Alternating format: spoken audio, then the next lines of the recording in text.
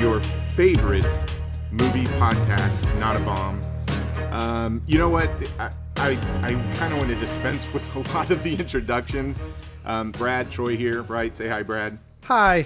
Hi. I'm really excited about this week's episode. Let's get the formalities away. Good week, Brad? Everything going good? It was fantastic. Awesome. Working from home. Sweet. It's just so awesome. This is a special episode for us because we have a guest. One of the great things about doing any type of podcast, especially when you talk about films, and the awesome thing about films, it's the great uniter, right? Everybody watches movies. So the even picks are when I get to pick a film, and this week I picked Remo Williams, The Adventure Begins. And we thought it would be fun to bring in another movie fan, specifically somebody who loves this film too. And I want to introduce a fellow softball dad, John. How you doing tonight, John? Doing good. Happy to be here. Awesome. Excited. Well, Brad and I want to jump in. I'm a little bit jealous you guys are together. Yes. I'm seeing you guys together, and I feel so out of place. We're seeing you though, Brad. It's like you're right here, so don't feel too out of place. Yeah, we can figuratively touch you on the screen. Oh. Yes. There you go. Yes. So Brad and I were talking about this because we've been excited for a good week about, okay, we're gonna bring somebody on, and for anybody who may have listened for the first few episodes or even listened to us like years ago, they probably have a good idea of Brad and I's personality. And so Brad and I worked really hard, like, what is the best way to bring somebody like John on and get to know them and have anybody who's listening get to know you too. So, I don't know, have you ever watched, what was the show, Brad, the Actors Studio? Yeah, with inside the screen actor. Yeah, Inside the Actors Studio. So was it James Lipton? James Lipton. Yes, who'd always do the questions with the celebrities at the end. So I saw his commercials, but I was like, yeah. Oh, okay. Yeah. So I think at the end of every one of his interviews, he'd always ask these 10 questions, and we don't have 10 questions. Thank God. But it took us a week to come up with 5. So. and we had to have Kevin help us out. Oh Lord. So we have a list of questions before we talk about this week's film, and I'm super excited to jump into this. Not just because it's a personal favorite of mine, but this was a first-time watch for you, right, Brad? It was. Yes, okay. And this is something you and I know, John, have grown up on. Oh, yes. But before we do all that, right? All right. So we want to get into 5 questions to find out about John. So, Brad, you want to kick off the first one? Yeah. So, John, what was the first movie you remember seeing in the theater? The very first movie I remember seeing in the theater was actually Star Wars. Star Wars.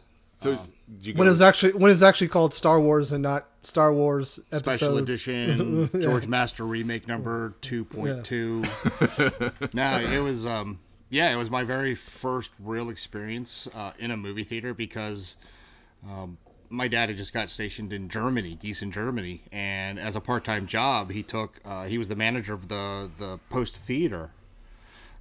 So one of the nights he actually brought us to the theater. It was Star Wars. Really? It was Star Wars. That's crazy. Yeah. That is a great first movie. Oh, so did you see it with an audience, or was it like your own personal showing? Oh, I had soldiers. There's all kinds of soldiers and personnel and other families there, and it was kind of like it was kind of like a stunned silence at the end of the movie. Really? Yeah, but like what was the movie Dragon, when they showed how Bruce Lee got all of a sudden everyone was like.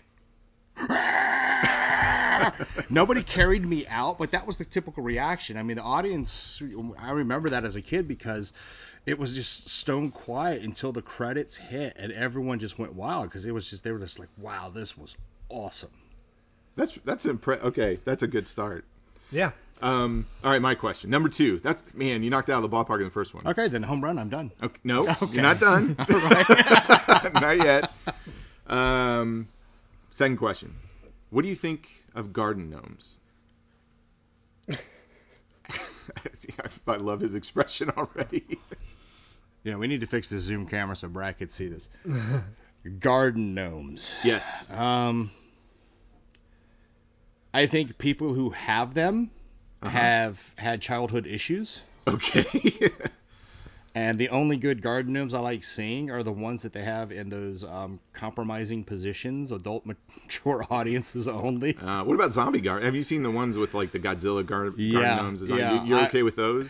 Those are okay, but for me it's kind of like a little bit of a ripoff because being one of the lucky ones to be a child of the 80s, I remember Garbage Pail Kids. So every time I see gnomes, it's like, oh, they're trying to do like a little rip off and be something funny, cute, Wow. while at the same time just being, the worst paint job ever. So 2 questions in, we've already found out you're a world traveler because you saw Star Wars and it was in another country, It was right? in another country. Okay. Military family, Yep. right? Secondly, you have a deep cut knowledge of pop culture to bring up Garbage Pail Kids. That's pretty good. All right, Brad, you're up. All right, if Hollywood made a movie about your life, who would you like to see play the lead role as you? Who would I like to see to play the lead role of me? Yes. What genre of movie would it be, too? It would be martial arts. Okay, good. I like that. Yes. Number one, because I know Mom, rest in peace. I know she's still watching me. I guess the actor I would love to have me play in a martial arts flick would be Rain. To give a little bit of a bias, Wow. it's because Was he's he Ninja Korean. Assassin? Yes, Was he Ninja- yes, Okay. Wachowski brothers. Yeah, Yeah, awesome. okay. All right, bonus points. Yeah, he's Korean. He's a good actor, and he really took his martial arts training really well in Ninja Assassin. So I think to have him in a coming of age comedy love story, but I got to kill a bunch of people movie would be awesome. And coach softball. And coach softball. Yes, and Rain could coach a hell of a softball game, I bet.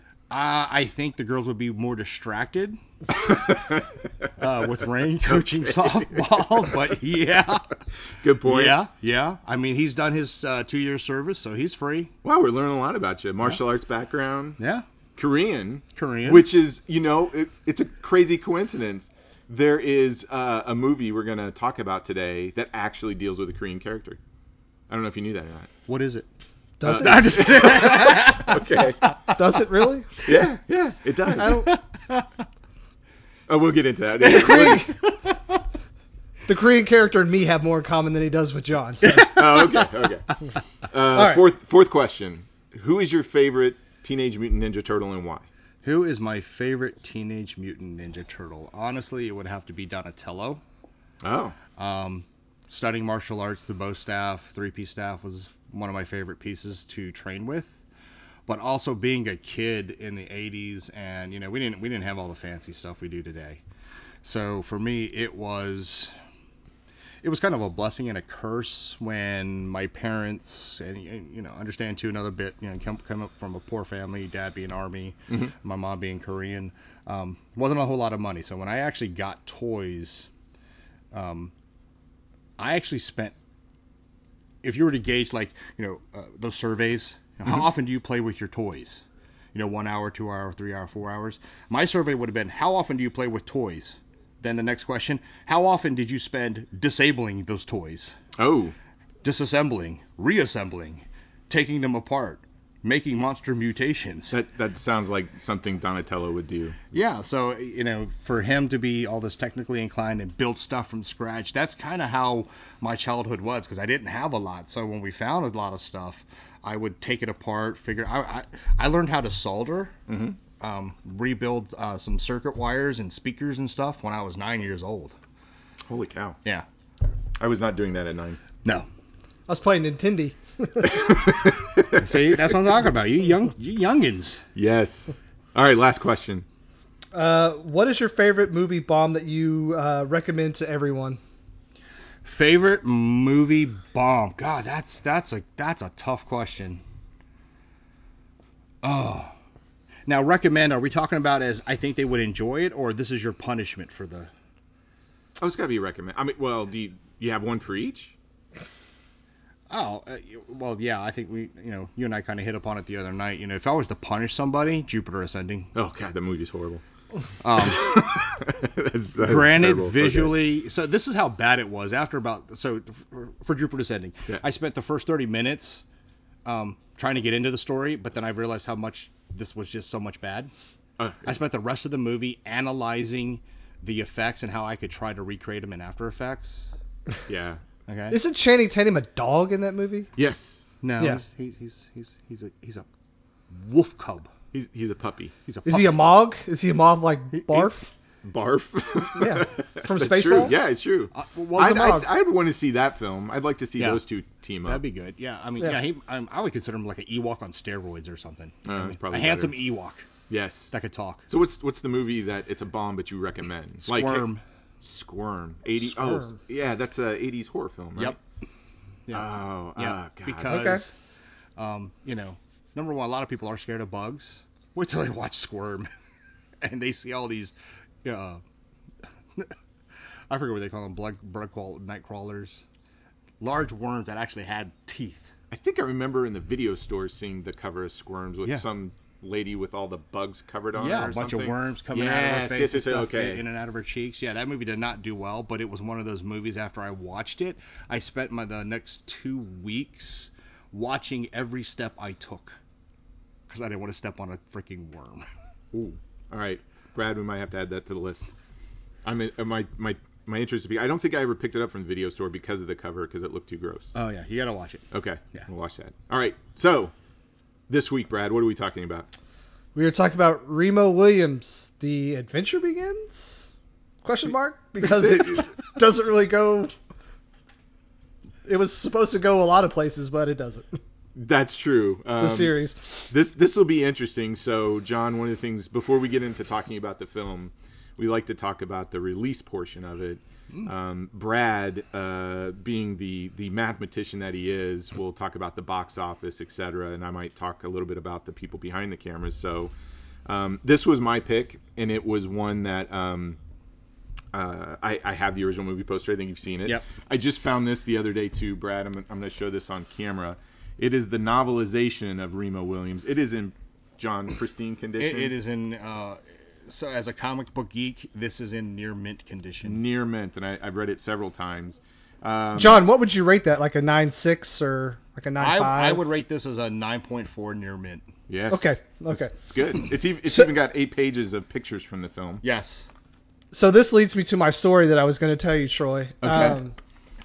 The other morning, I'm having coffee with my wife, and she said, Troy posted a picture of the Remo Williams novelization. I said, yeah, we're doing it this week on the podcast. And she said, oh, I really love that movie. I watched it like every day growing up with my dad.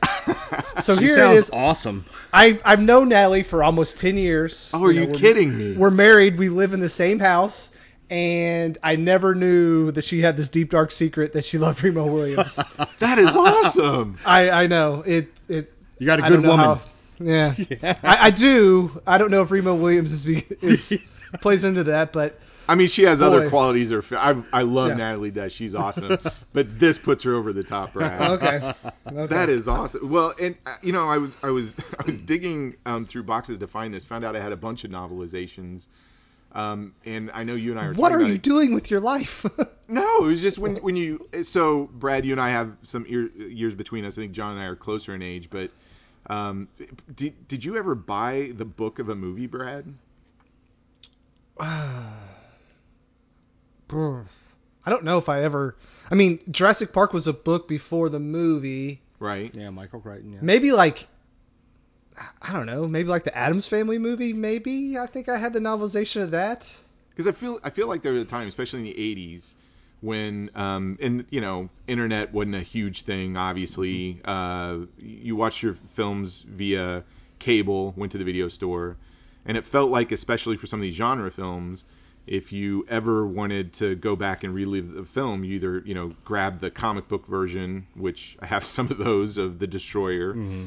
The novelization, which I have a ton of that, but I didn't know, like, even today, I can't remember the last novelization I ever bought, because to your point, Brad, most of the time, the movies that are coming out today, it was a comic book before that, or it was a famous book, something, but I think the practice was you would take the script that they used, give it to a writer, and think Alan Dean Foster that did some of the Star Wars ones. Yes.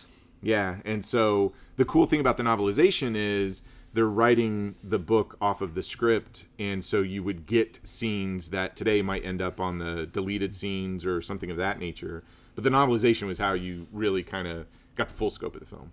Yeah, I would agree with that. I can tell you for me personally, the last novelization that I bought, it was only because it was written by one of my favorite authors, Terry Brooks. I am a huge genre fan, Land Over Kingdom for Sale.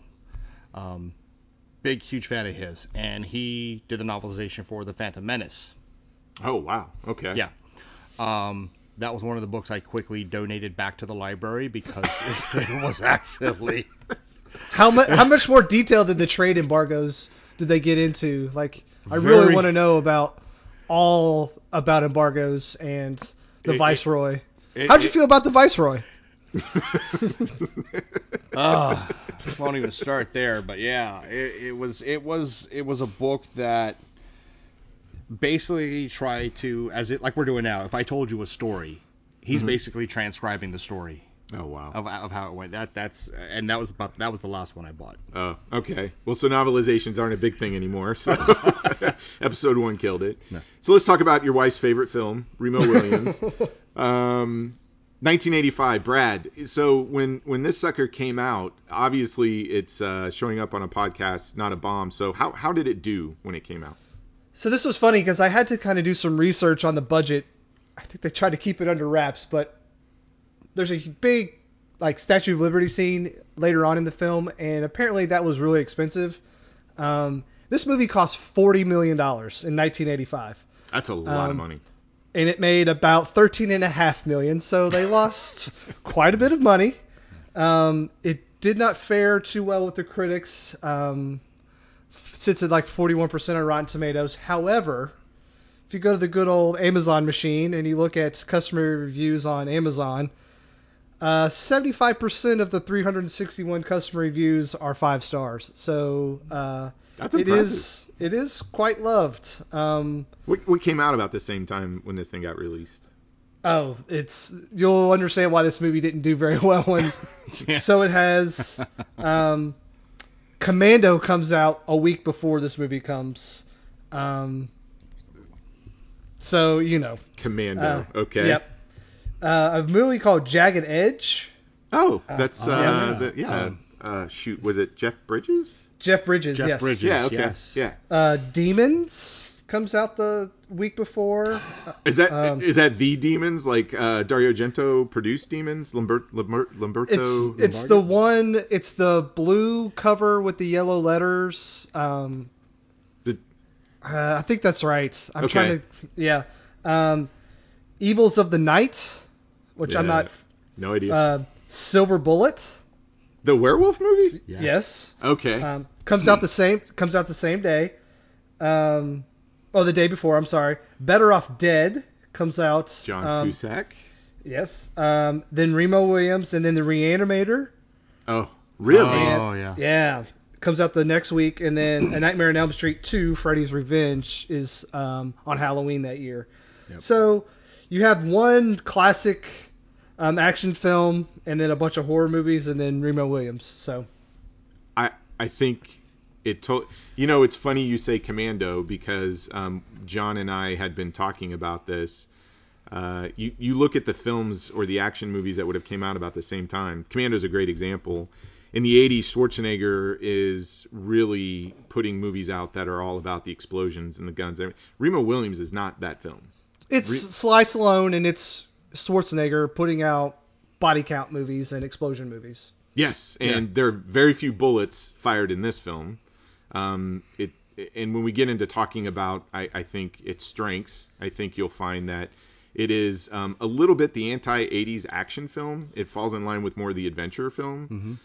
And that's probably leads to why a lot of people aren't flocking to it because, to your point, Brad, not a lot of body count. Yeah. Would you agree with that, John? Yeah, I agree to a point, but also to the other point, like I forgot Nightmare on Elm Street 2 came out roughly the same time. Mm-hmm. You got to remember, Nightmare on Elm Street was just a phenomenal success in terms of horror movie, and that kind of helped revive that horror genre. kicking off in the mid '80s. So Nightmare on Elm Street 2 came out. I remember going to see that. Oh yeah. It was great. So yeah, to your point of it wasn't bing bing bing bing bing bing bing bing everywhere. No. If you look at the movie, it was truly trying to say, hey, here's a real action hero. He's doing an actual adventure. Mm-hmm. Check it out.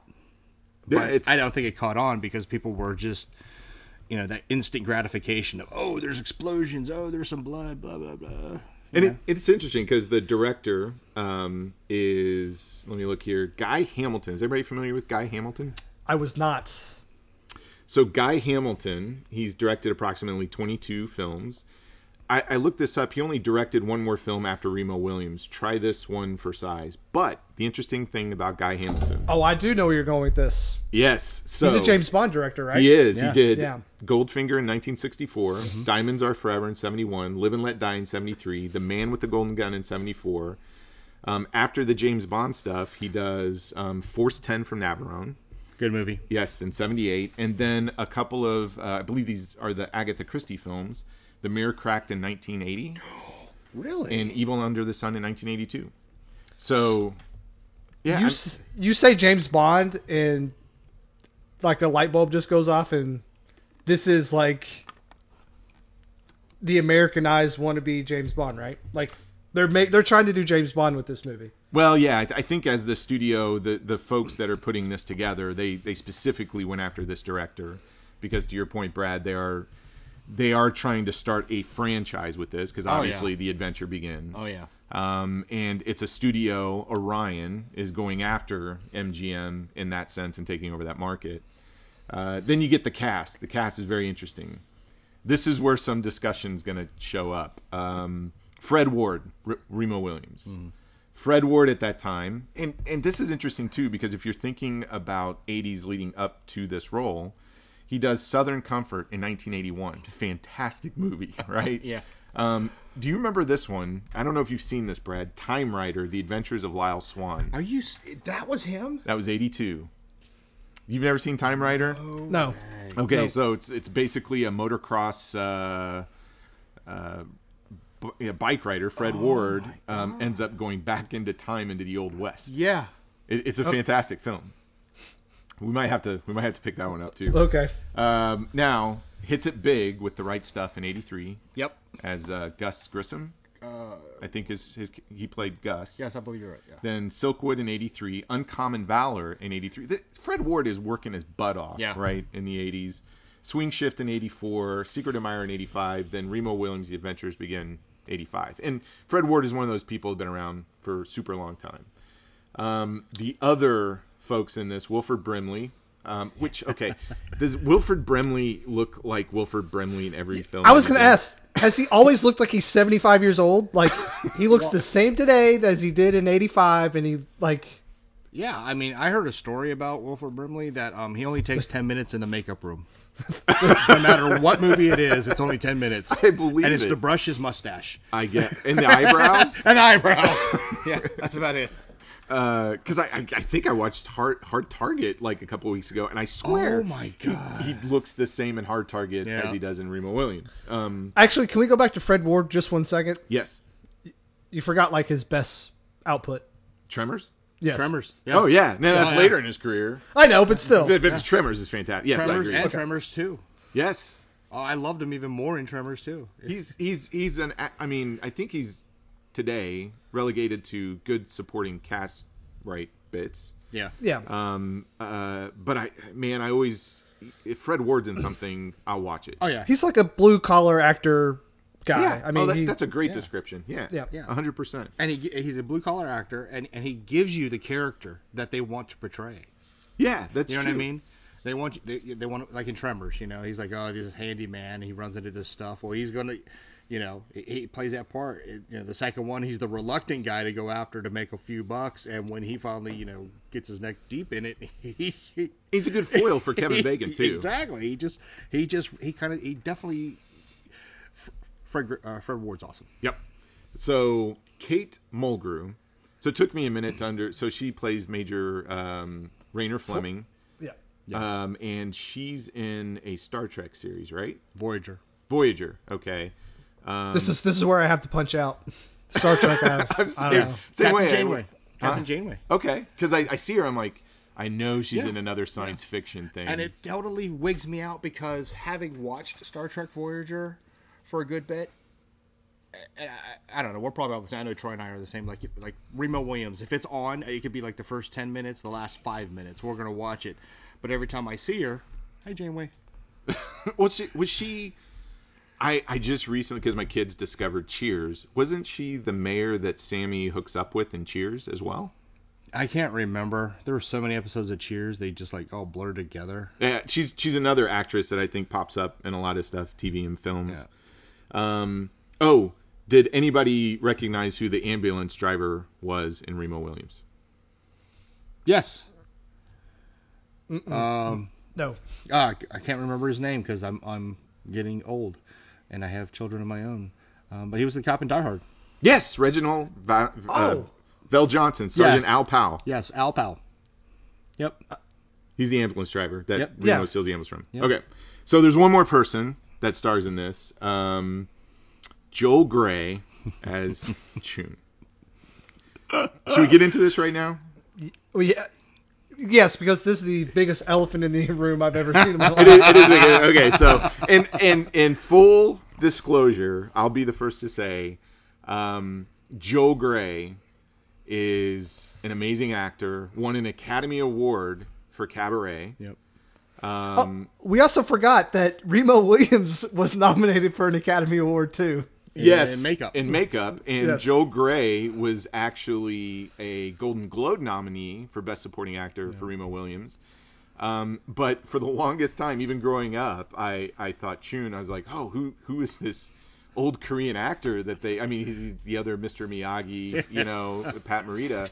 And I had not put two and two together that Joel Grey was a white guy who had some amazing, and obviously it's nomination for best effects, everything else, or makeup, well deserved. Even when we talk about, maybe the beginning of the film with Fred Ward. But Brad, the elephant in the room is that mid '80s action film comes out. A Korean master is portrayed by a white actor. What do you say, man? I mean, is that okay? So full disclosure, It's tough going back 35 years. It is, and I mean this was common practice. It's not unheard of the time, and even up until I remember seeing Short Circuit and thinking the Indian guy was an Indian guy, and he's actually not.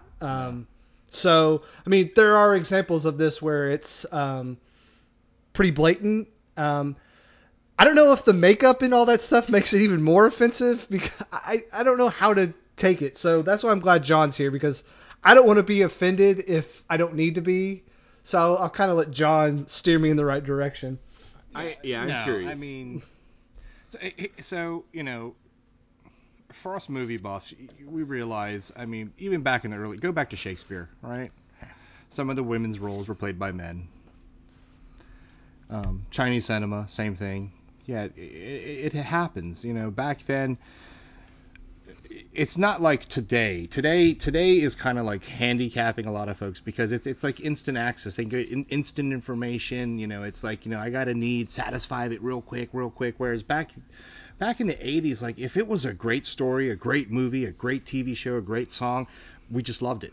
It didn't matter, what, the underlying actor really was. If he delivered or she delivered, well, and that's what mattered. I think that's the key, if they delivered. Yeah. Because there are many examples in Hollywood. I always think of you mentioned Dragon early on as a reference point, and I think that's a great reference point for somebody who looks back at Hollywood and the role of Breakfast at Tiffany's. Yes. And how people might have found that offensive. One of the things, and Brad, I think you watched this via streaming, right? I did on. It was in HD, which made it kind of stand out even more. The makeup doesn't hold up yes. to extra high close-up. definition. Yeah, it's lost from 35 millimeter. Yeah. Yeah, and I lent John the Blu-ray I have, Yeah. which is the Twilight Time like special edition. Sorry, that's funny to me. Well, what's even funnier is I went back and said, well, I already watched it on Blu-ray, but I wanted to go watch it again. I forgot I had the Pan and Scan DVD, so I said, I'm going to sit back and watch it because I remember watching this on VHS or HBO over and over again, and it wasn't its full theatrical, so I wanted to know how it held up. Yeah. But there's a great documentary on there, and even if you read about this film, there is a lot of work that went on behind the scenes to find a actor, and I believe they actually went after Korean actors. They tried. Yeah, and Joel Grey originally turned this down. Right, because he did not want to stereotype the whitewashing, quote unquote, actor from an Asian. Yeah, and I guess somebody came over and said, well, we want to do this makeup test. They really pursued him. Yeah. And it's funny because even Joel Grey today, I guess, according to his interview on that Blu-ray, and look, folks, if you love this film, you got to pick up the Blu-ray. And apparently, there's a really good UK version from Arrow, which I ordered. It's not here yet. But it is fascinating to me that here's an actor who they pursued, and when you see the end result, I think I don't find it offensive, although it. No. I mean, So I'm the white guy, but I just it's done so well, and even Joel Grey says to this day he gets I guess stopped on the street for Cabaret and Remo Williams. Yeah. Mostly Remo Williams. Yeah. So yeah, it's kind of like put it in perspective. So again, being Korean growing up, my mom being Korean, back then we had to wait almost, I think it was a full year, maybe. I think sometimes it was 2 years for the VHS tapes to come out, right? Mm-hmm. And back then in the 80s, if you bought a VCR, it was like $500-$800 depending on the model you bought. So my dad, he liked a lot of action movies, and Remo Williams was one of the VHS tapes that he bought. So my mom, I'm watching it there one day with my brother, and my mom walks in and she's like, Johnny, what you watching? I was like, oh, this is Remo Williams. This is the guy, and I tried to explain, and I said, and he's Korean. She looks at the TV. He not Korean. So she knew right out of the gate. She knew right out of the gate. So it didn't really hit me because she actually sat and watched with us, and she was laughing her butt off because of the character that he brought out as this Korean master. So yeah, I think in the interview he talked about actually, he did the makeup and he went into little Koreatown. Yeah. And he quote passed the test. I said, well, he must have been walking pretty far across the street from Little Koreatown, because my mom, like I said, even then VCRs and TVs weren't great. I mean, she knew right away. Well, and it's, I guess, also, again, I don't want to spoil anything that's on special features. Brad, you gotta watch it. Yeah, go buy it. Yeah, it was good. But apparently, people who did audition for this walked in claiming that they had already studied Shinanju for years to try and get the role. Which brings us to the next point. Screenplay by Christopher Wood, based on the Destroyer series by Warren Murphy and Richard Sapir. So the Destroyer series, for those who don't know, it's a series of paperback novels. It was first published in 1971. It actually was written, the first one I think was in 1963. And there are over 150 books out there on the Destroyer, and they're still making them. They're still making them. Yes. And Marvel Comics did series for it. Yep. So it's, in terms of a property, it's, from a literary perspective, it had its origins in the literary world. Yeah. And it's still going strong, apparently. So, are we ready to get into this thing? Yes, please. You want to start, Brad? Yeah. Is this a real movie? What do you mean, is this a real movie? Is this a real movie? Guys, what did you make me watch? So I guess I went into this movie expecting an 80s action movie to the tone of Rambo, Commando, Mm-hmm. something in that nature. And what I got was a film that was trying to play more on the humor side.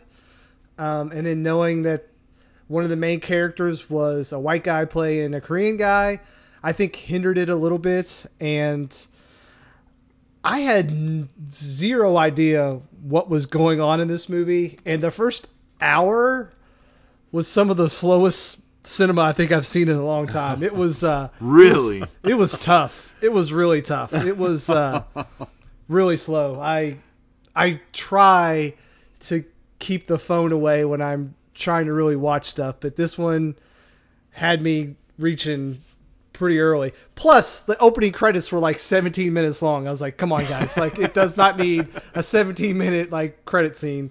It's got fantastic music to it.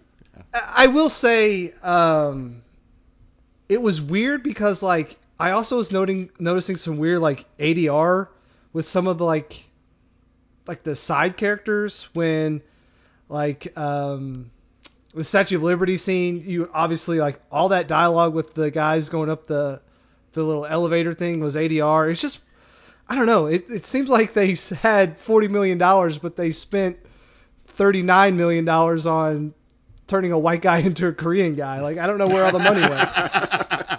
So, I know tomorrow or whenever, when my wife hears this, she's going to we're going to have a divorce. So I apologize in the future, but I guess, when you don't have nostalgia for stuff, you're a little bit, a little outside of the whole crowd on this. I don't get it. And I tried. I really tried so hard. That's interesting. I'm sorry. No. I mean, yeah, I think to your point, as Troy said, he and I are close to age, and being a kid and actually seeing it in the movie theater, and again being a kid of the '80s, we didn't have instant access to everything. So when a movie came out, we got to see it. We try to remember it and enjoy it as much as we can because we couldn't go grab our phones. I mean, unless it had like the 20-foot extension cord on it, but it's always snapped back.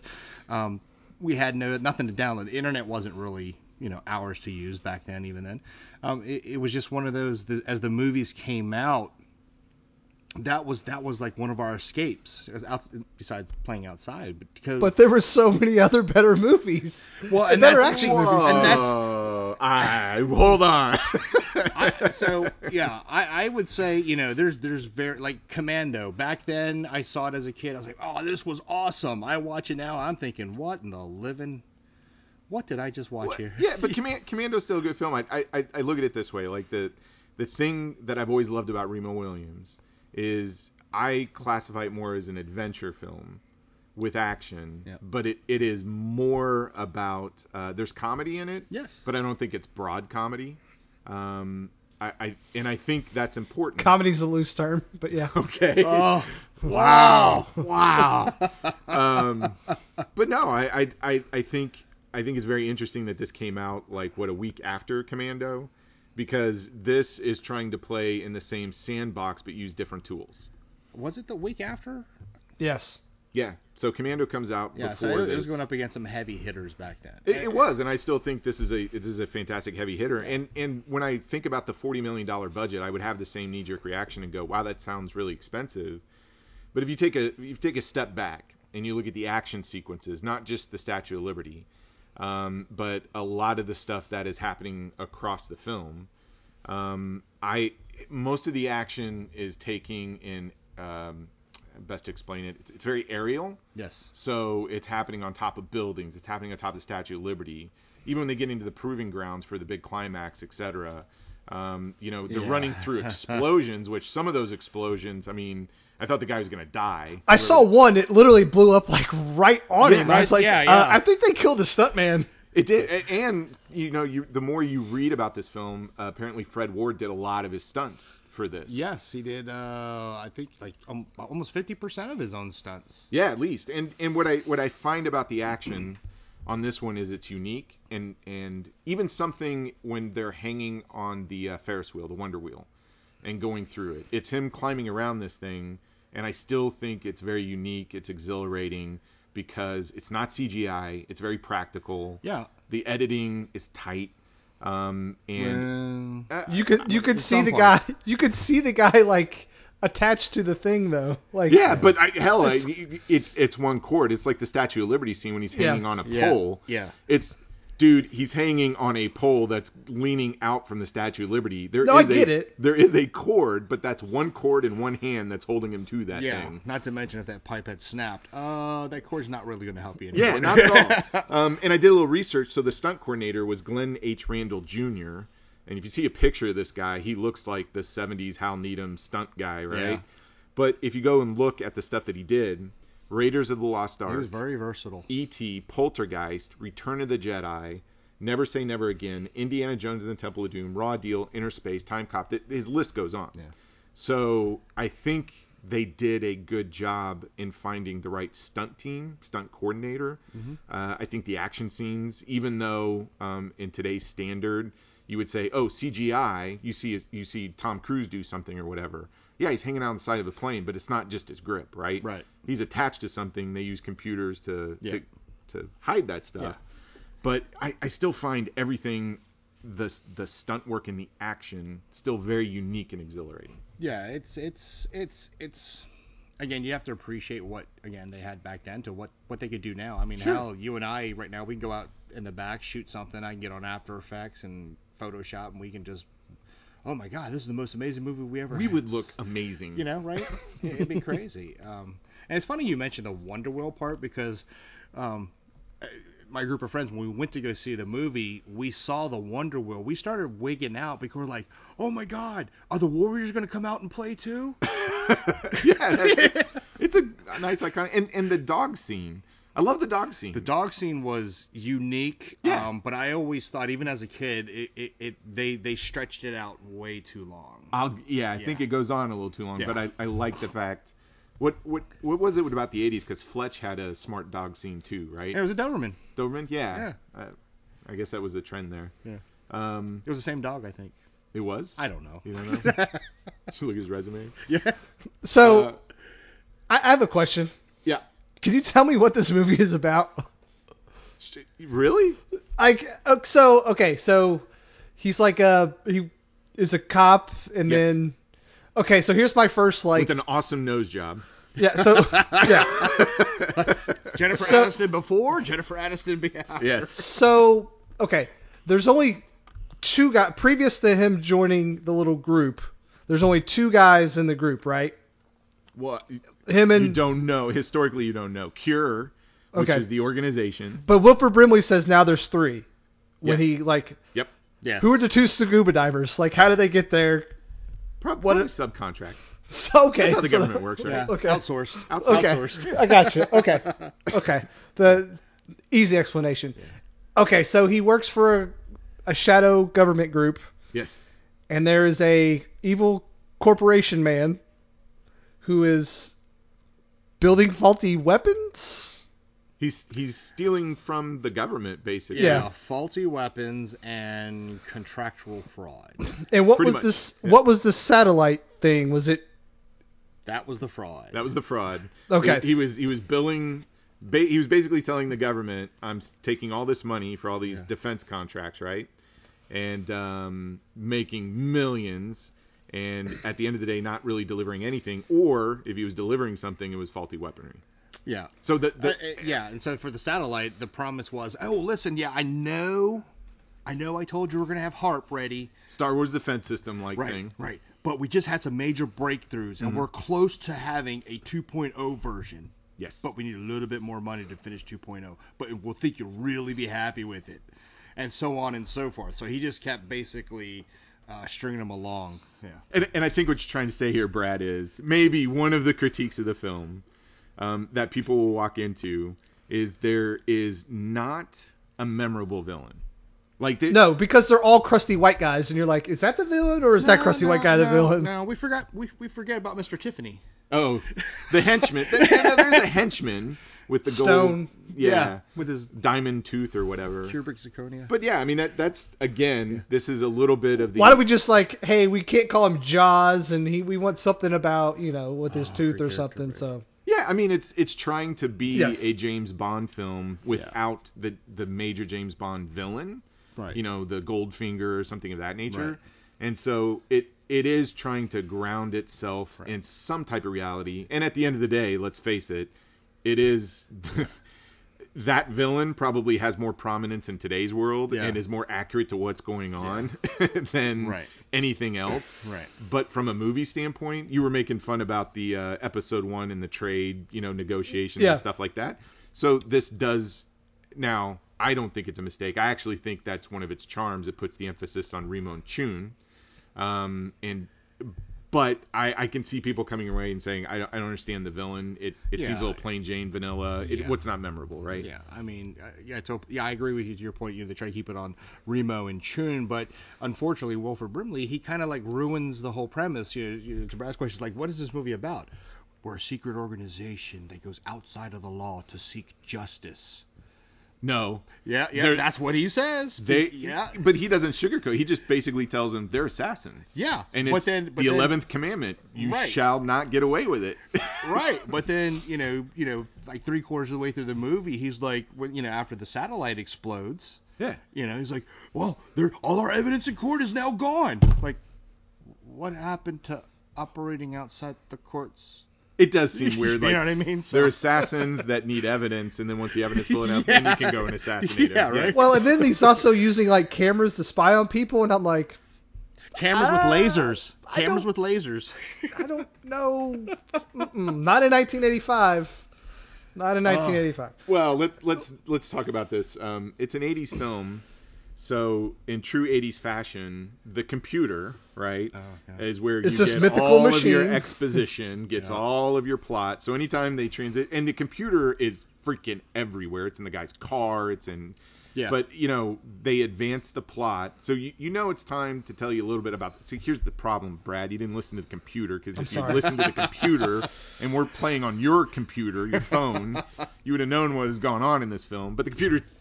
Sure, it's all my fault. Brimley sits there and is like, well, this is what the movie's about, right? Here's your bad guy. Yeah. Then back to Remo and Chun. Yeah. So, which is so here's a little irony that I found with it too, because I'm still not 100% sure, but I'm almost positive that the computer he was using back then was called a K-Pro.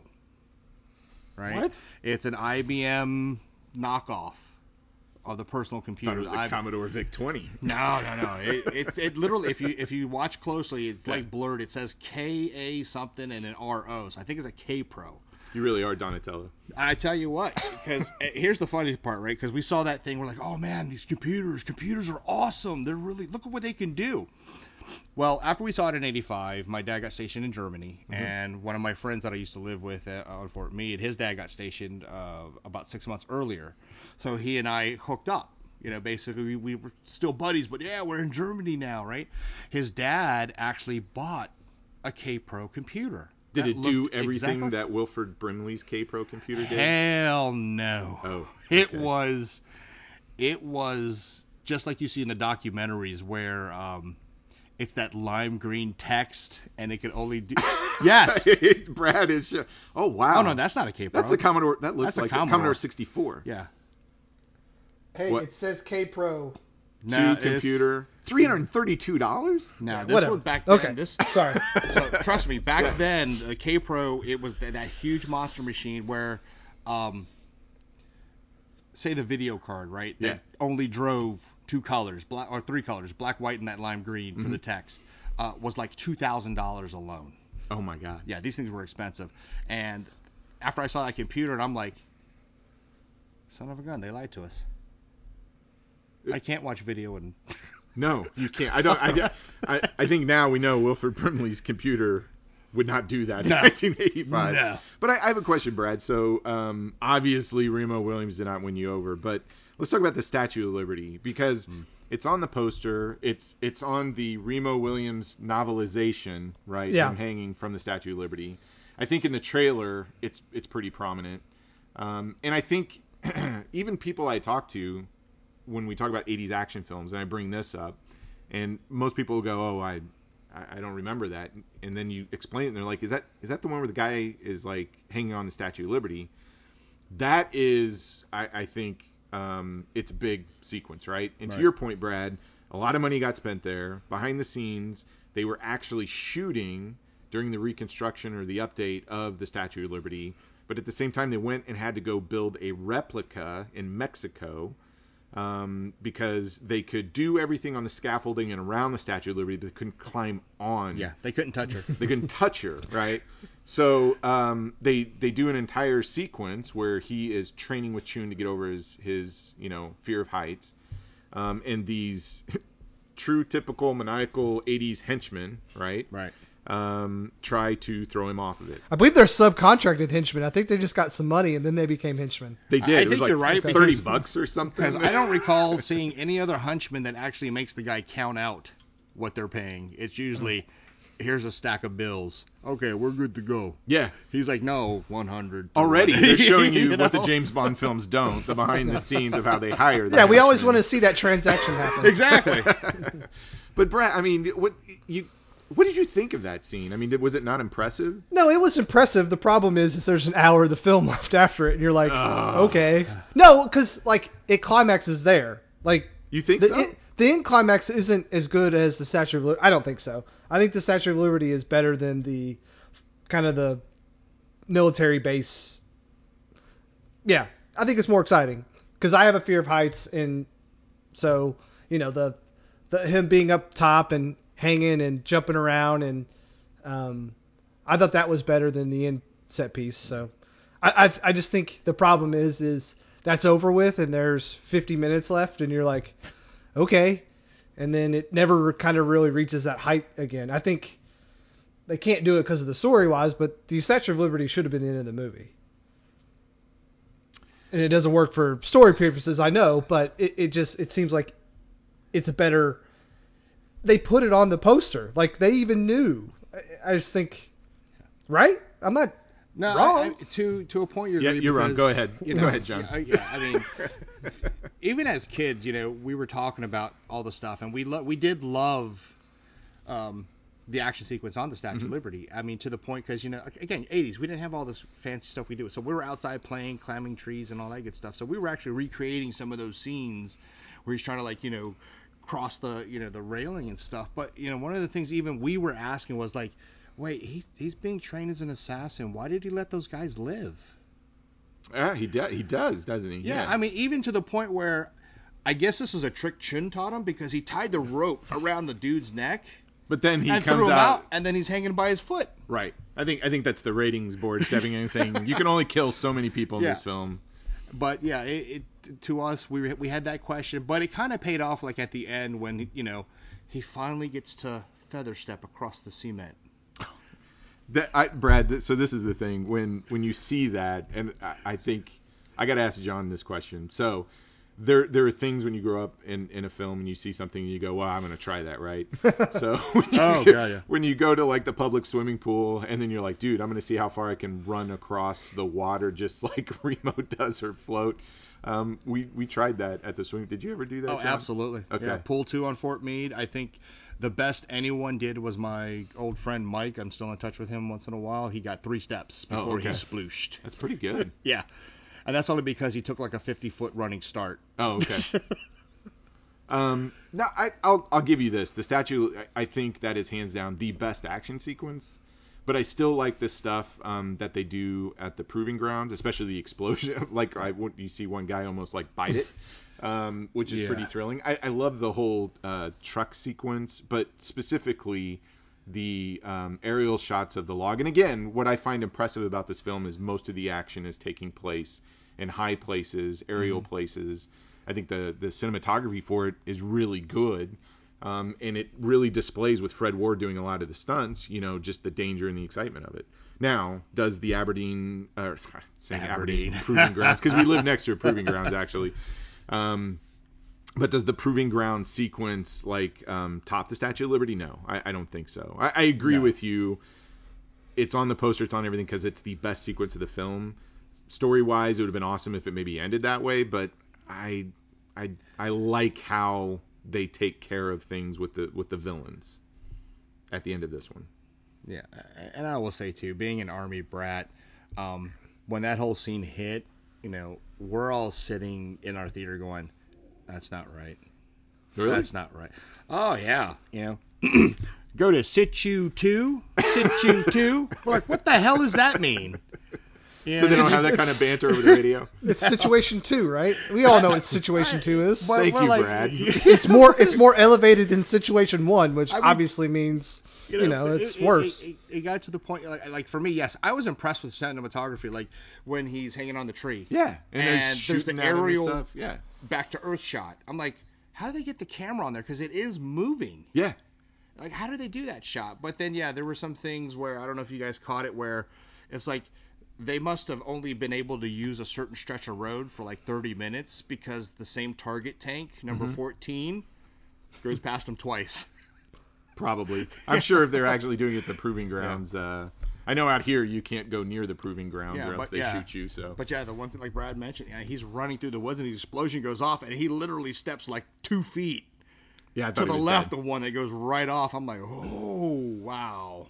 And interesting about the Statue of Liberty. Apparently, so one of the producers on the film, I don't know if you caught this, Brad, was Dick Clark. So I saw it was a Dick Clark production. Yeah, American Bandstand, Dick Clark produced some films, and apparently he was crucial in getting the whole Statue of Liberty sequence filmed. And as a result of that, part of the deal was not only did he handle the negotiations to get the filming permits and everything for that, but in turn he had to agree to appear in some Statue of Liberty PSA commercials and stuff. So interesting little tidbit. But again, that sequence in and of itself, to know at the end of the day, half was filmed in Mexico, half was filmed on the Statue of Liberty, and how they edit it and merge it together, I think it's pretty seamless.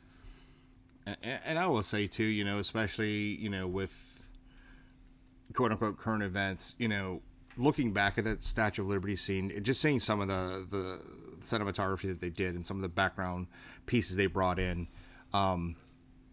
New York City was still just as gorgeous then as it is today, minus unfortunately, the Twin Towers. Because I had forgot that they included those in several of the shots and panning around of the Statue of Liberty. It's like, and then looking at it, like, they filmed all this on all this scaffolding. They didn't have CGI or.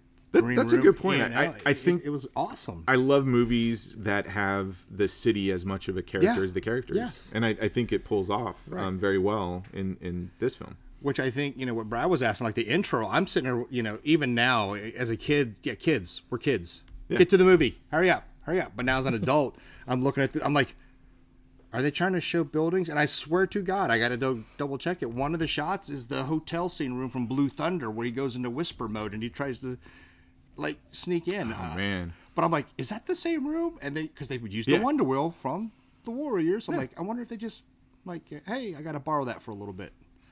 But yeah. But Brad was probably playing on his phone. I was not. I'm on level 12, Candy Crush. Come on, I'm kidding. I know you. Don't accuse me. I know you. So I want to go back to Chun. I get it, Brad. I can totally understand not even watching the trailer to this film.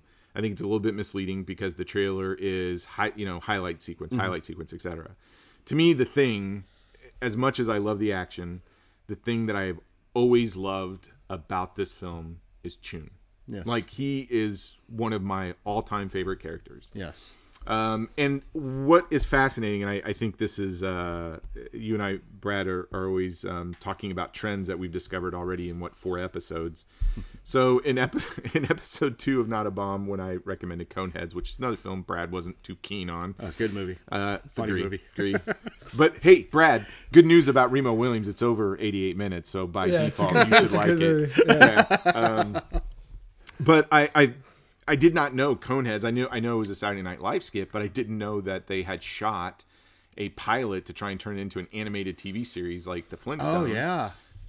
Had no idea about that. So as I'm doing my Remo work, and I thought I knew everything about Remo Williams, right? And then I stumble across something, and they're like, 1988 failed TV pilot, Remo Williams, The Prophecy or something. I'm like, are you kidding me? Yeah. And I sent you guys that link, and I think, did you both watch it? Yeah. You didn't? No chance I was going to watch it after that movie. Oh my God. Okay. So, watching that pilot solidifies why I like Chun so much and why I think Joel Grey does a fantastic job with that character. Yes. And I think it also illustrates why his portrayal of that character is so respectful.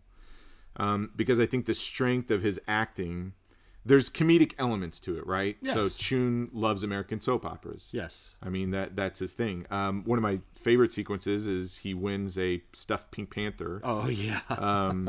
And who's the actor that he's in Christmas Vacation? Oh, Christmas Vacation. Oh, that's Uncle, great uncle.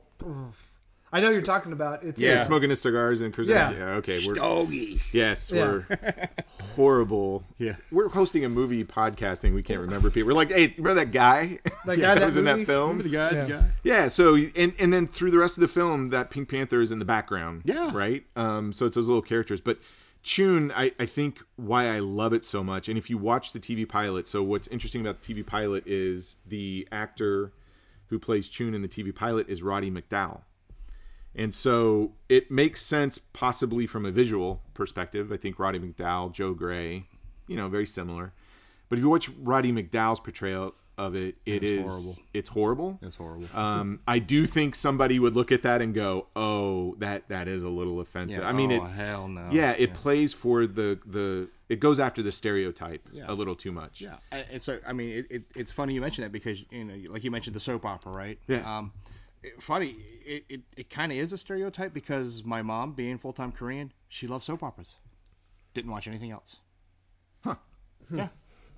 And again, she watched the movie. She was laughing a lot at the comedy parts. And the only thing, and we'll probably touch on it later, but there's a few things that she didn't like because she thought this was supposed to be Korean. But yeah, he loves soap operas. Well, yeah, my mom did. All the ajumas that I know. Ajumas are like the aunts that aunties and stuff like that. Arishas and stuff like that. They were soap operas.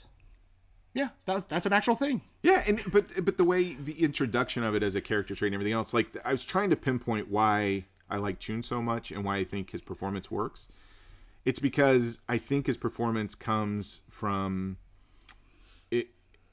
It's not done so much as comedy, but he's portraying it as a protective father figure that is striving for what he considers Korean perfection. Yes. And the fact that there is so much like care and he's really looking after Remo. And I love the sequence when Remo discovers, for those who have seen it, and again, we'll say this over and over probably as we do these podcasts, there's spoilers throughout the discussion. Oh, yeah. But when Remo finds out that, Chun, if things go sideways, is assigned to kill him, and Fred Ward has to deal with that information, and even Chun talks about it, you see a little bit of that heartbreak in Chun's heart where he's like, yeah, I'll do it because Emperor Smith says I have to. Yeah. But it's not he doesn't want to. Yeah. And I think tackling that role from that aspect and saying, hey, I'm a dad, right? And I would do the things that Chun would do and probably look comedic at doing it, but it comes from a place of, hey, I'm going to portray this character as like a parent. I don't know, Brad, does that help you with that? Yeah, I'm not saying that Chun isn't a good character. I just never really. I guess I didn't get the humor. I never found anything that he did to be very funny. I'm sorry. It's just I don't know. And it might just be because I just can't. The knowledge that I had that it was a white guy playing a Korean guy, that might have been a wall. Like. And you couldn't get over it? Yeah, I just don't know. I don't know. It's hard to say what it was, or maybe I just didn't think it was funny. Well, then can I ask you a question? I mean, are you a martial arts movie fan? Oh yeah. So see, and that's where I think part of it is too. Most of the older martial arts movies, the master's always the hard ass, if I can say that word. So it was always, I just want to make sure. There was always that portrayal. Master he has strength, he has iron. You will do what master says. And the student is doing what he does. Mm-hmm.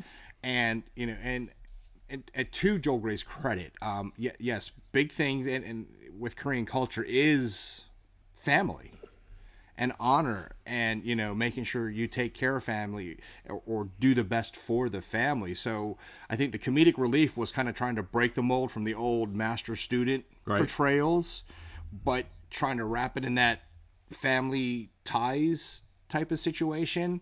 For me, I loved it. My mom loved it, and it worked for me. So what were the aspects? You said there were things that she loved it and she was laughing about. Were there things or that she said, hey, I don't like? Yeah, the set design. The what? The set design Of what? Of Chun's apartment. Here is a Korean man with very little Korean furniture. you know. I mean, if you look at the kitchen scene where he's cooking, there is actually like a traditional like table that you would carry food on that he carries. That's traditional. His bowls, yes, copper bowls. You need out of those. And one of the things that I actually picked up on, having watched it again today, because I love the movie. Everyone should love the movie. Was there's including you, Brad. There's a quick scene on his countertop where I'm looking at this glass jar and I'm looking at it and I'm like, is that kimchi? Anybody who knows anything about kimchi is like one of the biggest dishes out there, and I'm like, what, is that bachelor's kimchi? Because it just looks so god awful. Oh. And no, from what I understand and what I've always grown up with, no Korean keeps kimchi in a glass jar on a counter because kimchi ferments constantly. So, yeah, it can get a little ripe up in there. I would not have picked that up. Yeah, but she had a little issue with, she loved that he had some of the old traditional Korean garb. Mm-hmm. But she just didn't like, she called it the Americanized apartment, where there was very little traditional Korean furniture. And given how steeped he was in Korean tradition, when she was explaining that to us, it's like, I get it, Mom. Thanks. What's for dinner? Okay. Well, what was it? Also Wilford Brimley's racial slur that he also says too. Oh yeah, he's. No, I mean, because again, the different times growing up, heard it all. Yeah, I mean, it definitely wears its 80ness on its sleeve in some scenes. I think that adds to its complexity.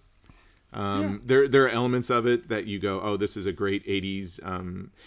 It's hard because I know, Brad, we talked about this at one of our episodes. It's always interesting. Attack the Block was another great example. Oh, yes. That as we're watching that film, looking at it at the time that we saw it, it was an enjoyable genre piece, etc. Looking at it through the lens now, you're like, oh, wow, it's touching on things that I didn't pick up unless stuff was happening now. And even with this one, to your point, Brad, I think it's another interesting kind of experiment to say, well, here's a person that, given the times and given the sensitivity of roles and everything else, I guess I don't ask people this question, so I would be curious of even listeners who are listening to this, the 2 or 3, like, can you approach a film given in the current time, knowing as it was made back then? So, as an example, Remo Williams, white guy taking Korean role. Does that become a border that always sits in the back of your mind and it prohibits you from enjoying it or enjoying the performance? And I guess, Brad, in your case, and I don't mean to put words in your mouth, but it's one of those that if there's not enough things for you to latch onto in the film, then it's those details that come out, right? Yeah, because I like a lot of 80s stuff too, and a lot of 80s, especially comedies, Breakfast Club, stuff like that. They always use the slur for gay people in that, and it's really hard to listen to now. But I think because I have somewhat of a nostalgia, have a pass with those movies, I think I give it more of a pass than I did this one because I don't really have that sort of reverence for this movie. And, I'm always going to give a pass to things I know better than what I don't. Again, it's kind of the Quentin Tarantino thing. Like, he always gets a lot of guff for using the N-word in his movies. Not him personally, but like his films, they say the N-word quite a bit. That's okay with me, I guess. But, a white guy playing a Korean guy in a movie I'd never seen before, I guess was a step too far. And that's totally on me. I mean, I'm saying that I could be the problem. Again, I don't have nostalgia for this movie, so it was already going to have like an uphill battle, because it wasn't the 80s action film that I thought. And I think you put it correctly, Troy, that it's when they say adventure begins, like this is an adventure movie. It's not supposed to be a typical 80s action movie. He's not, Schwarzenegger. He's not going to kill 47 guys. With one clip. Yeah. So again, maybe if people haven't gone back to this and they've seen it before, they might have an easier way about it. For me, being my first time and not even knowing Remo Williams existed until like 3 weeks ago, it was a uphill battle the whole way for me. So. Wow. So I guess that gets to the question at hand, which is this film a bomb? Obviously, from a financial perspective, when it came out, total bomb. Critics, and I think it's interesting, Brad, critically, and I kind of looked at some of the things that were coming out at the time when this film was coming out, what people were saying about it. It was like Roger Ebert was doing comparisons to this film to Raiders of the Lost Ark. So he's saying, hey, I enjoyed it. I give it a 2.5, so it's a pass. But he wasn't equating it to the Commandos and everything else. But I think you point out, Brad, he's equating it to other adventure films. And Raiders of the Lost Ark, that type of thing. Yeah. It's an adventure film, right? Yeah, it's an adventure film that set up the sequels, and I think Remo, in some ways, missed that mark, and sometimes hit that mark. But at the same time, too, I always thought it was poor timing on what they were going up against, cinema-wise. Sure. To draw in the audience, to really say that, hey, guess what, guys? We got a successful thing here. Let's do number 2. Mm-hmm. And it's interesting because this film hits critique media. So Twilight Time, as an example, releases it in the U.S. Mm-hmm. And the Blu-ray goes for a pretty good penny. Arrow, which is another critique, releases it in the UK. It's not something that's easily available, but yet critique, or not critique, but these boutique specialty are releasing it because it has a cult following, right? Yeah. So I think we'd agree from a historical standpoint, you've got a group of people out there. Obviously, the Destroyer books and everything else are a big deal for that base. And heck, Shane Black, every time you look at something from Remo, Shane Black apparently owns the rights and is trying to develop it now. So, they're trying to bring it back as a property. I'd be curious what they bring it back as. But is it a bomb? Are you asking me? Yeah, I'm asking you. I would say 100% yes, but it's a fanatical yes for me. It was pretty, I wouldn't say terrible. It was my biggest problem with this movie is I was bored a lot of it. Okay. And, especially that first hour. Yeah. It's tough. Makes so, and if you don't buy into the characters, if you don't buy into it, because it is character heavy, right? There's adventure sequences, and they're trying to establish the relationship. Mm-hmm. But I guess the question I have for you then, Brad, is this a film? And this will be interesting because if you look at the other movies on our list, and this is one of the things that we talked about when we established it, the whole idea was not to pick a bunch of films that we both universally agreed were, hey, this is not a bomb. We wanted to put things out there that we were going to have a differing opinion on. And there's already some things that are coming up that I know that you like that I have a question on. So far, I think of the 4 films, I've agreed 100%. They're not a bomb, and I picked 2 of them. Do you think this is something that, take your scenario, you walked into it with really zero knowledge about it, right? Because even when I mentioned this, you're like, well, what is that? Yeah. And then I sent you the trailer, and you go, oh, Orion. Well, I'm interested, right? Yeah. Just based on the company. Is this something you think anybody who has not been exposed to it or doesn't have nostalgia for it, would they like this film?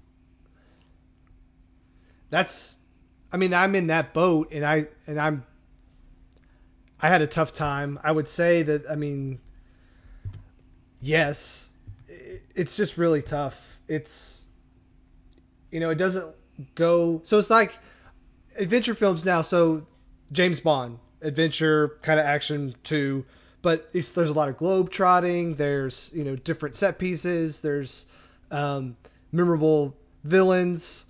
And this kind of, is New York City. The villain is kind of meh. The action is, there's a few scenes that are okay. One is pretty great. So I just, in the comedy, I just never bought into. So, I know I'm out of you two gonna, be the lone voice on this, but it's a tough watch, and I think if you don't have that nostalgia for it, it's not gonna play. It's not gonna, especially knowing more information about certain roles, might be tough too. So. Well, listen. Once the divorce happens, I know. You always have a bed over here. Okay. We'll take care of you. So, John, same question to you. Is this film a bomb? Technically, yes, it is a bomb. To Brad's point, it's a very fair assessment. I mean, anyone who's never seen it and you tell them, hey, you got to check this out, after they watch it, they're probably going to come and punch you. Really? Yeah, because a lot of folks, again, it was different time, different era, and unless you grew up with it, and to Brad's point, that nostalgic factor to it, and just trying to understand, what the movie was, what it's going for, and the humor in it, which to me was fun, again, because again, martial arts movies, all that stuff, Master's bad, and he's like, put your arms up, and then I did not tell I you did not tell you to keep them there. Yeah. It's great. But for like a more modern audience, I think the hardest part for some folks to like try and travel back in time to see movies like this is that they can't insert themselves into that era. I mean, they'll try to apply, some standards from today into that era. Like even if they went to go Back to the Future. Right? And try to watch it. So I'm like, I've actually had some friends like, it was all right. It was a great Really? movie. Back to the Future? Yeah, Back to the Future, Oh, part okay.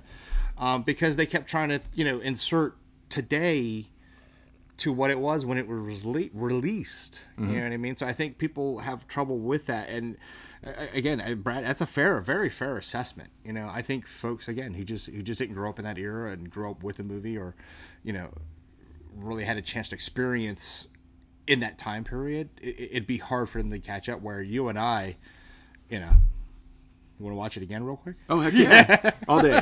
And here's where I would probably probably have a different opinion on it, is that if you go back to 80s films and you're picking up the Stallones and stuff like that, I think they hit a cartoon level, and they're more sold on the personality of like a Stallone or a Sylvester, a Schwarzenegger, etc. And I don't discredit those. I love those films, right? Mm-hmm. But I think there's an audience out there that would discover this film and really enjoy it for taking the action genre and saying, okay, I'm going to put concentrate a little bit more on the adventure, would buy into the comedy a little bit, the relationship. Yeah. And I think they would look at this and say, maybe there's a couple of problems. Maybe, they're really wanting a more memorable villain. Mm-hmm. Maybe to Brad's point, they go, well, man, after that New York sequence on the Statue of Liberty, the rest of the action sequences don't live up to that level of excitement. Right. Totally get that. Right. But I don't think it's a bomb. And I think if you want to go back and get away from the cartoonish nature of a lot of the Schwarzenegger Stallone action films, which have their place, right? Yeah, if you want to see a man dodge bullets, yeah, that's fine. Yeah, and hey, if I know you're not going to watch the pilot, but if you watch that guy who played Remo dodge bullets versus Fred Ward, there's some acting going on because the other guy doesn't do it well. Public service announcement: if you watch that pilot TV show, do not drink. Oh yeah, it's horrible. Yeah. Can I clarify real quick? Yeah. Technically, like I said, technically it is a bomb by the financial numbers. From a movie story standpoint, I think it is a success. Yeah. But in terms of technical dollars and distribution. And like I said, even some Koreans that I know, I think I kind of gave you a little insight. There's a list of those actors. It's kind of an infamous list, Asian American character portrayals, and Remo Williams is on that list. Right. But again, for me, like you said, the memories and stuff like Commando, Rambo. I can't just go grab an M60 and just go have fun. But me and my friends can, and we did. Tried to dive into a mound of sand to see if we could just dive right in and pop out. And after I bet you Natalie did too. After a few close calls with what we thought were broken necks and backs, we realized, we can't dive into sand. I mean, those type of memories still are with me. So from that, it was a success. It was a fun journey. And for me. I still think today people would discover it and kind of go, I can relate to that. I want to try that. I wouldn't be surprised because my kids like this film. Now, again, my kids are unique. But I wouldn't be surprised if they tried to run across the pool and see how far they would get. And that's interesting you mentioned your kids, because I know my kids, they would be in Brad's camp. They'd find this a very tough watch. And again, I would still recommend this to everybody. I would too. And they might have the Brad reaction, or they might, which is the wrong reaction, or they might have the Natalie reaction, which is the right reaction. This is why I love your wife. Natalie. Your wife is so awesome. I'm just here. I will say there is something to it being a little bit more family friendly. I was kind of surprised. I know 1985 PG-13 is different than now, but they said a lot of stuff like language wise. Like, I'm not offended, but I was just surprised at like what all they said for a PG-13 movie. But there is something to say about being able to kind of watch an 80s action film with your family and not be, covering people's eyes and people's, bodies turning into spaghetti because they're getting shot all the time and stuff. So no, that's a good point. That's I think really good point. Yeah. And the other thing I find fascinating, I mean, there's no romance in this film. You think there's a hint of it, but it doesn't go anywhere with that. I mean, it really is concentrating on the relationship between Remo and Chun. Yep. I just gotta say something. I don't know what you think about this. You mentioned the opening credit sequence, Brad. What I've always loved about the opening credit sequence was the music. So I love the soundtrack to this film. You talked about Attack the Block last week in that soundtrack. This to me has that very orchestral 80s action film soundtrack to it. Yep. And I've always loved listening to it. I will say his theme music, like his little theme score, it's actually not bad. It's not bad. It's not bad. It's good. So real quick question for you, Brad. In that theme, there's the part that goes bang bang. I think they actually captured, someone slamming a shoe on a desk to get that bang bang. Where I think it's a gunshot. Oh. I think it's the shoe slam, but either way, it was kind of unique. It's like da, da, da, da, da, bang bang. Yeah, I think they shot somebody. One last piece of information. I never knew this. Like, I love doing these podcasts with you, Brad, because every time even a Just film, because? Well, yeah. I mean, but as we've talked about, I mean, for the last 9-10 years plus, probably every other day we've talked movies. And doing the research on something so we can talk about it, even the ones that I love, I'm always finding things I didn't know. So with this one, it was, oh wow, there's a TV pilot that supposedly picks up right after. I just never knew that. Yeah. The other piece of information I never knew was that there was another actor up for this role. And he was working as a bartender at the time in Manhattan. And he had just finished filming his first television pilot and was almost cast over Fred Ward. Do you know who this was? Was it Mr. Edward Harris? Nope. Oh, I thought I read that somewhere. Maybe I was wrong. Bruce Willis. Oh, yeah. Bruce Willis was up for this. So I don't see Bruce Willis as Remo. No. Not at all. No. Well, John, anything else? I mean, I'm so happy. I'm so excited you kind of agreed to this. This is our and forgive us for maybe shaking off the cobwebs. This is our first guest spot. Oh no, I thoroughly enjoyed it. Honored. Oh, Honored. well, you were incredible, John. Well, thank you. No, you're supposed to say. Oh No, I'm no, better. I am better. Yeah, see, there you go. No, it was great because again, this was a movie that I grew up with and I still watch today, and I know very few folks that share an affinity for it, such as yourself. And it was a blast, and I'm honored to be here. And I thank both of you for letting me join in. This was awesome. It's fun. Brad, we're getting into an odd pick. Yes. So is this where now we're operating off of a list, and Remo got bumped to number 4. I'm curious. Let me see. So far, we've had a fantastic political action drama, Children of Men. We went back to the 90s with Coneheads, then swung around for sci-fi action horror with Attack the Block, then did 80s action with Remo Williams. Where are we going next, Brad? So we are going to stay in the action genre. This one kind of, with doing Remo Williams, kind of made me bump this one up quite a bit because I hadn't seen it in a long time, and it kind of plays into this genre. So we were going to do the 1993 Arnold Schwarzenegger starring, John McTiernan directed Last Action Hero. I am watching John's face right now. Oh, that's a big sigh. Alrighty then. Now, Last Action Hero was way ahead of its time. I would just say that breaking the fourth wall and all that stuff, Jack Slater was all about that. Had some action figures behind it too, right? Oh, yeah. Yes. Yep.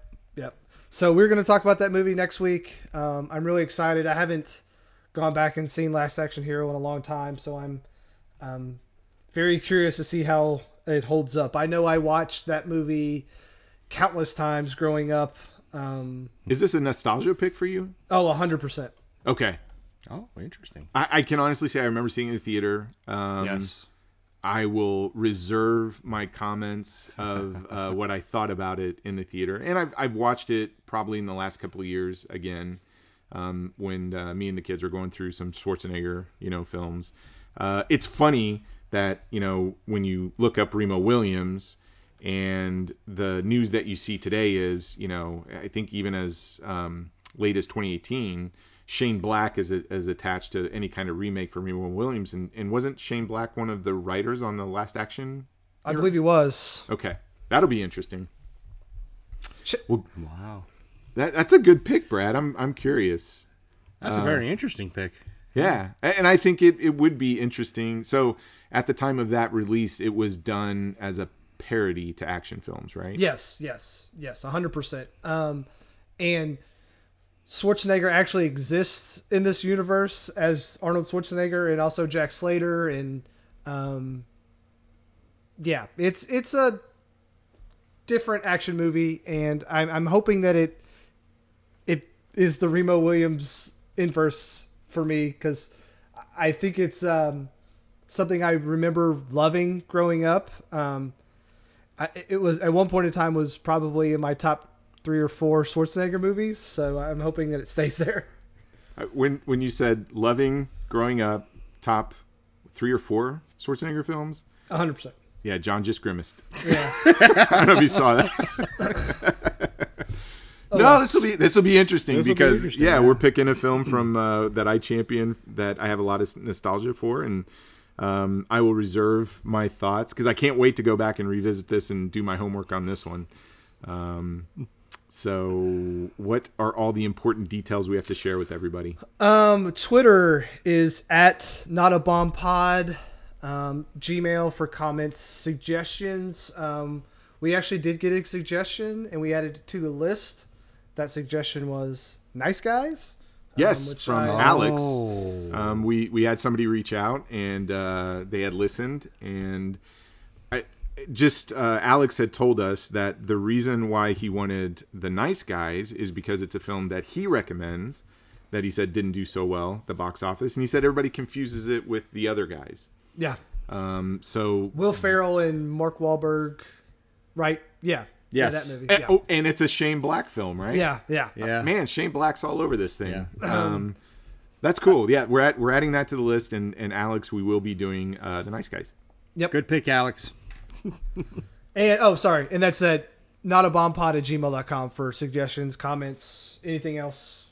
Yes, So- and if you want to share your thoughts too and let us know. Again, I'm really curious.